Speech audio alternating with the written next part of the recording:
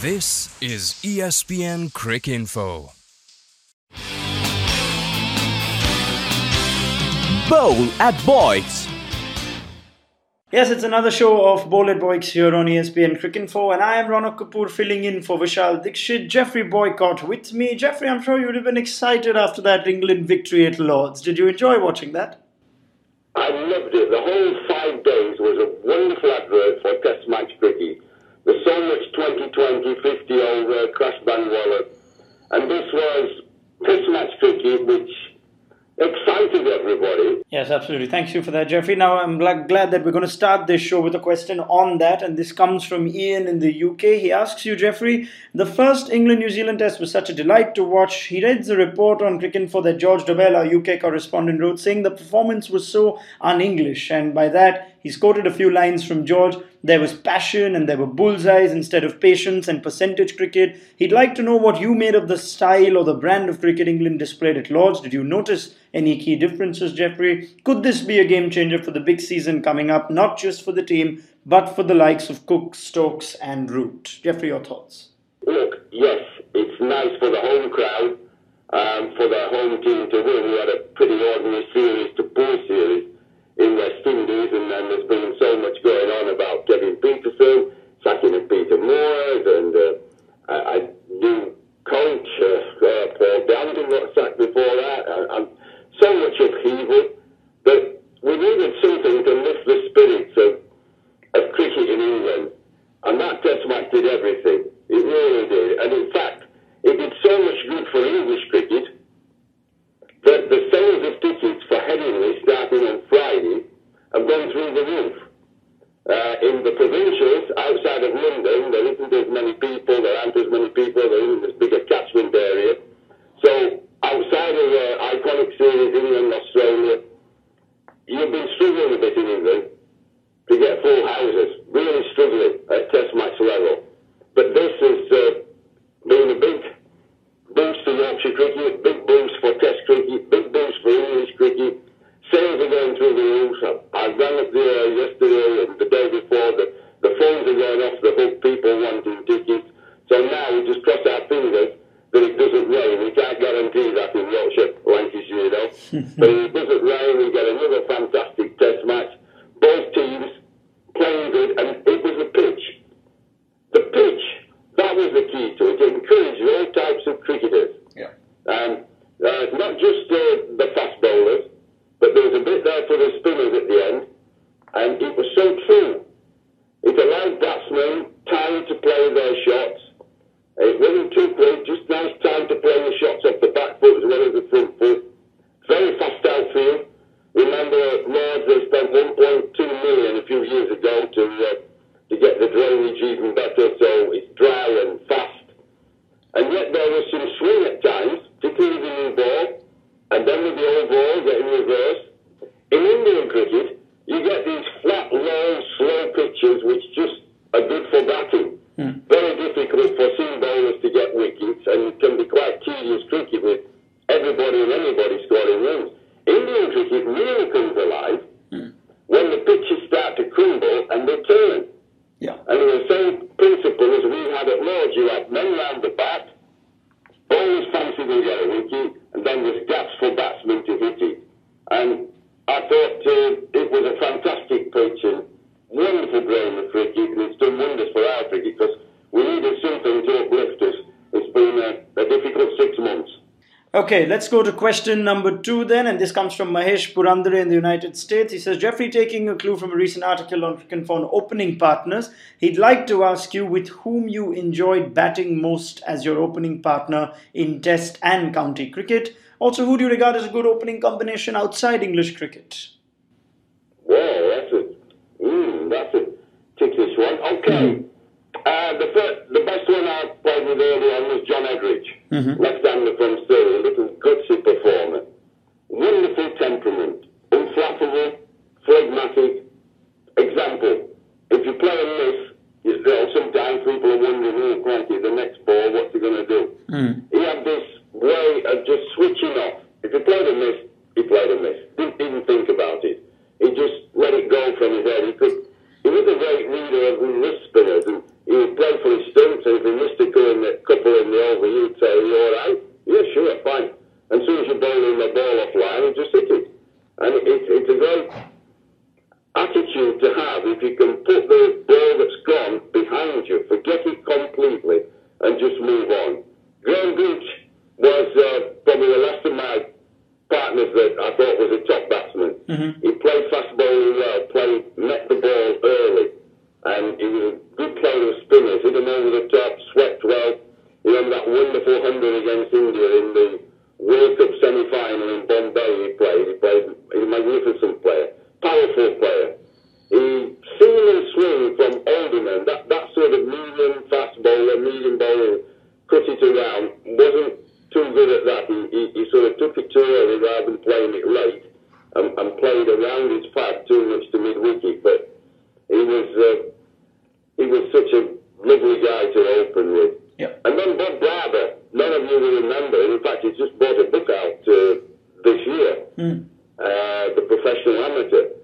He was an amateur, leg spinner, went to Cambridge, left-handed bat, and he was a sort of leg spinner, stodgy, careful, steady batsman, nothing special. He left Lancashire, went to Warwickshire, and Gillette Cup was being played, 60-over cricket in England, and they were chasing a big total of Warwickshire. So he said, "Listen, why don't you let me go in first and just have a slog, because we need a lot of runs. I'll play a few shots," sort of thing, try and get us off to a flyer. And they all looked at him and thought, well, he's never played a shot in his life. he just defended everything almost. So he went in and he started playing shots, driving the ball, got runs, so they asked him to carry on next match in championship cricket. And within a few weeks, he was opening for England in 1964 against Australia, the final test match at the Oval. Suddenly, that was my partner. It was only my fourth test match, but I played with him, and he was fun because he had one absolutely great innings, and I mean truly outstanding innings. You go and look it up. Australia versus England at Sydney, 65-6. He made 160, I think, 70 by tea. And he was out to the new ball about 180 odd just after tea sometime. We put on 234, and he just played out of this world. And he didn't let spinners bowl. He came down to me in the middle of the pitch when the wrist spinner was coming on to bowl, bowling Chinaman. He just said that this guy can't bowl, Geoffrey, I'm going to slug him. Yeah. Well, we didn't do slugging in Yorkshire, we covered pitches. You had to play straight, keep the ball on the floor, don't hit it in the air. That's the way we were taught. And so I said, "Oh, really?" He said, "Yeah, I'm going to slug him. He can't bowl." And he just started to whack them all around the park, and it was one of the most scintillating innings I've ever seen. Wonderful. All right, thank you. Now, you're asking me, in the modern game, opening batsman. Well, I've racked my brain and looked around, and quite frankly, there isn't much to talk about that's that good. I know you're going to say, "Wait, hang on a minute, I'm talking about on all types of pitches." You could give me some Indian players who play those flat Indian pitches and get runs against anybody. They come to England and get found out when it swings and seams. They go to Australia and play Mitchell Johnson and Stark, the quicker bowlers, not so easy. So I rather think, probably I'd take Warner as an attacking batsman. I think he has something about it, the left-handed Australia. But there isn't anything really special around. And when you look at Alistair Cook for England and the way he's batting at the moment, he's had his moments when he's played across the line, and when he's been playing too much one-day cricket and he's chased balls outside off stump. And in fact, he's probably the best around at the moment. When he's batting well, he does what he should do as an opener, leave the new ball. Bowlers are always bowling in that corridor of uncertainty around that stump to try and get you out and nick it. And he leaves it well. And now that he's not playing one-day cricket, he's not chasing the ball, he's not having to take chances as you do in one-day cricket. He's leaving the ball, making the bowlers bowl straighter where he wants it. And then he picks them up on the leg side, off his hip, off his legs. He's got such patience, concentration, determination, and he in Test cricket, you have time to stay in and build an innings. Yeah. You can go at your own pace. Not like one day cricket when you have to slog it. Yeah. So I'm looking at him play at Lord's, play the magnificent innings, and I saw him playing Barbados. He got 100 there. And I was looking around and thinking, who plays as well as that? Who could partner an attacking player like Warner? Well, there are people, but they're quite vulnerable. I look at Dilshan as Sri Lanka as a good player, but he's an attacking player, plays shots. That's okay when you play on these subcontinent pitches where they're flat. But if it moves around, it's not so easy. So really, I couldn't give you one. I couldn't give you somebody that stands out, put it that way. All right, thank you for that, Geoffrey. Right, one last question. Let's take this one from Sushant in India, and of course it comes in light of the proposed changes to the ODI format yet again from the ICC Cricket Committee. Let's hear from him. He says, Mr. Boycott, what do you make of the proposed rule changes to redress the bat-ball imbalance? Seems like cricket is reverting to the pre-power play era where there was an initial period of field restrictions, albeit with more fielders allowed outside the circle.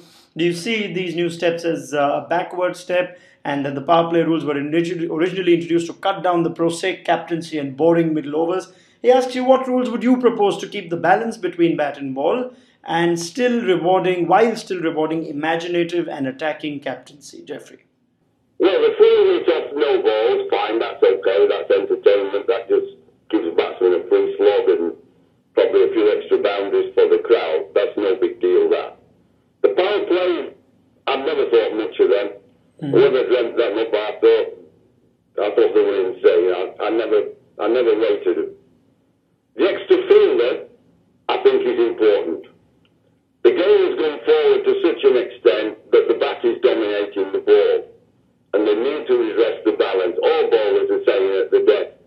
It's difficult to bowl, so difficult, you just don't know what to bowl, where to bowl, because you haven't enough protection, you haven't enough fielders. So the extra fielder out on the boundary will help.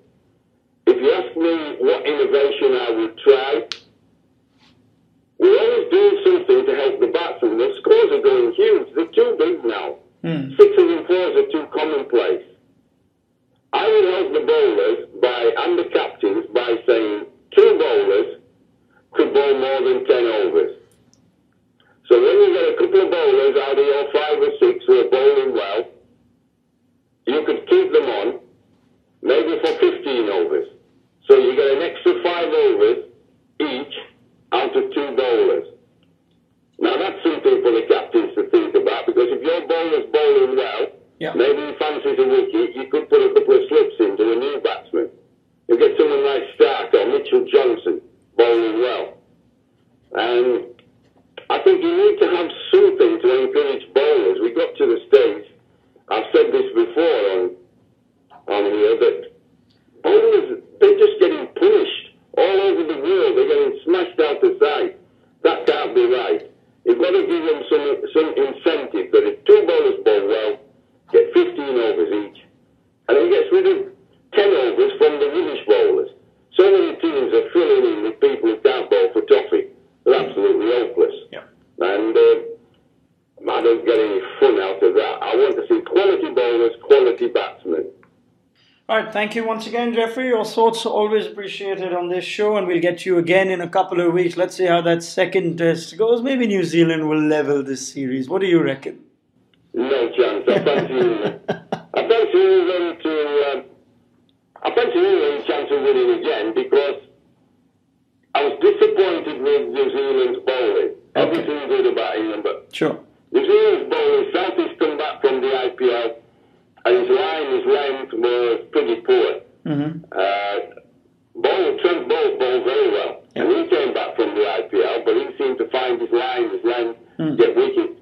And they didn't score so quickly. They were scoring 5 and over and more off Southie. We're smashing him out of sight now. He's a good bowler. And the United bowl, so that could be 3, but when you've only 2 good bowlers, Southie's bowled poorly, and their spinner was non-existent. With respect, not very good. In fact, they might as well have had him play 4 seamers, play Neil Wagner, because that spinner's hurting them. He can't control the run rate. He can't really get people out because he's not good enough. He doesn't bowl the line. The length balanced well enough. So you're not going to beat England on two bowlers. He's going to come to the party at Southie and they need a fourth bowler instead of the off-spinner. Okay, let's see how things go at Headingley. Thank you, Geoffrey. We'll catch you again in a couple of weeks' time for your thoughts. Do send in your questions via our feedback form to Geoffrey Boycott and Vishal Dikshit. We'll be back on another show of Bowled Boyks in June. Thank you, Geoffrey, for your thoughts. We'll see you soon. You are listening to ESPN Crick Info.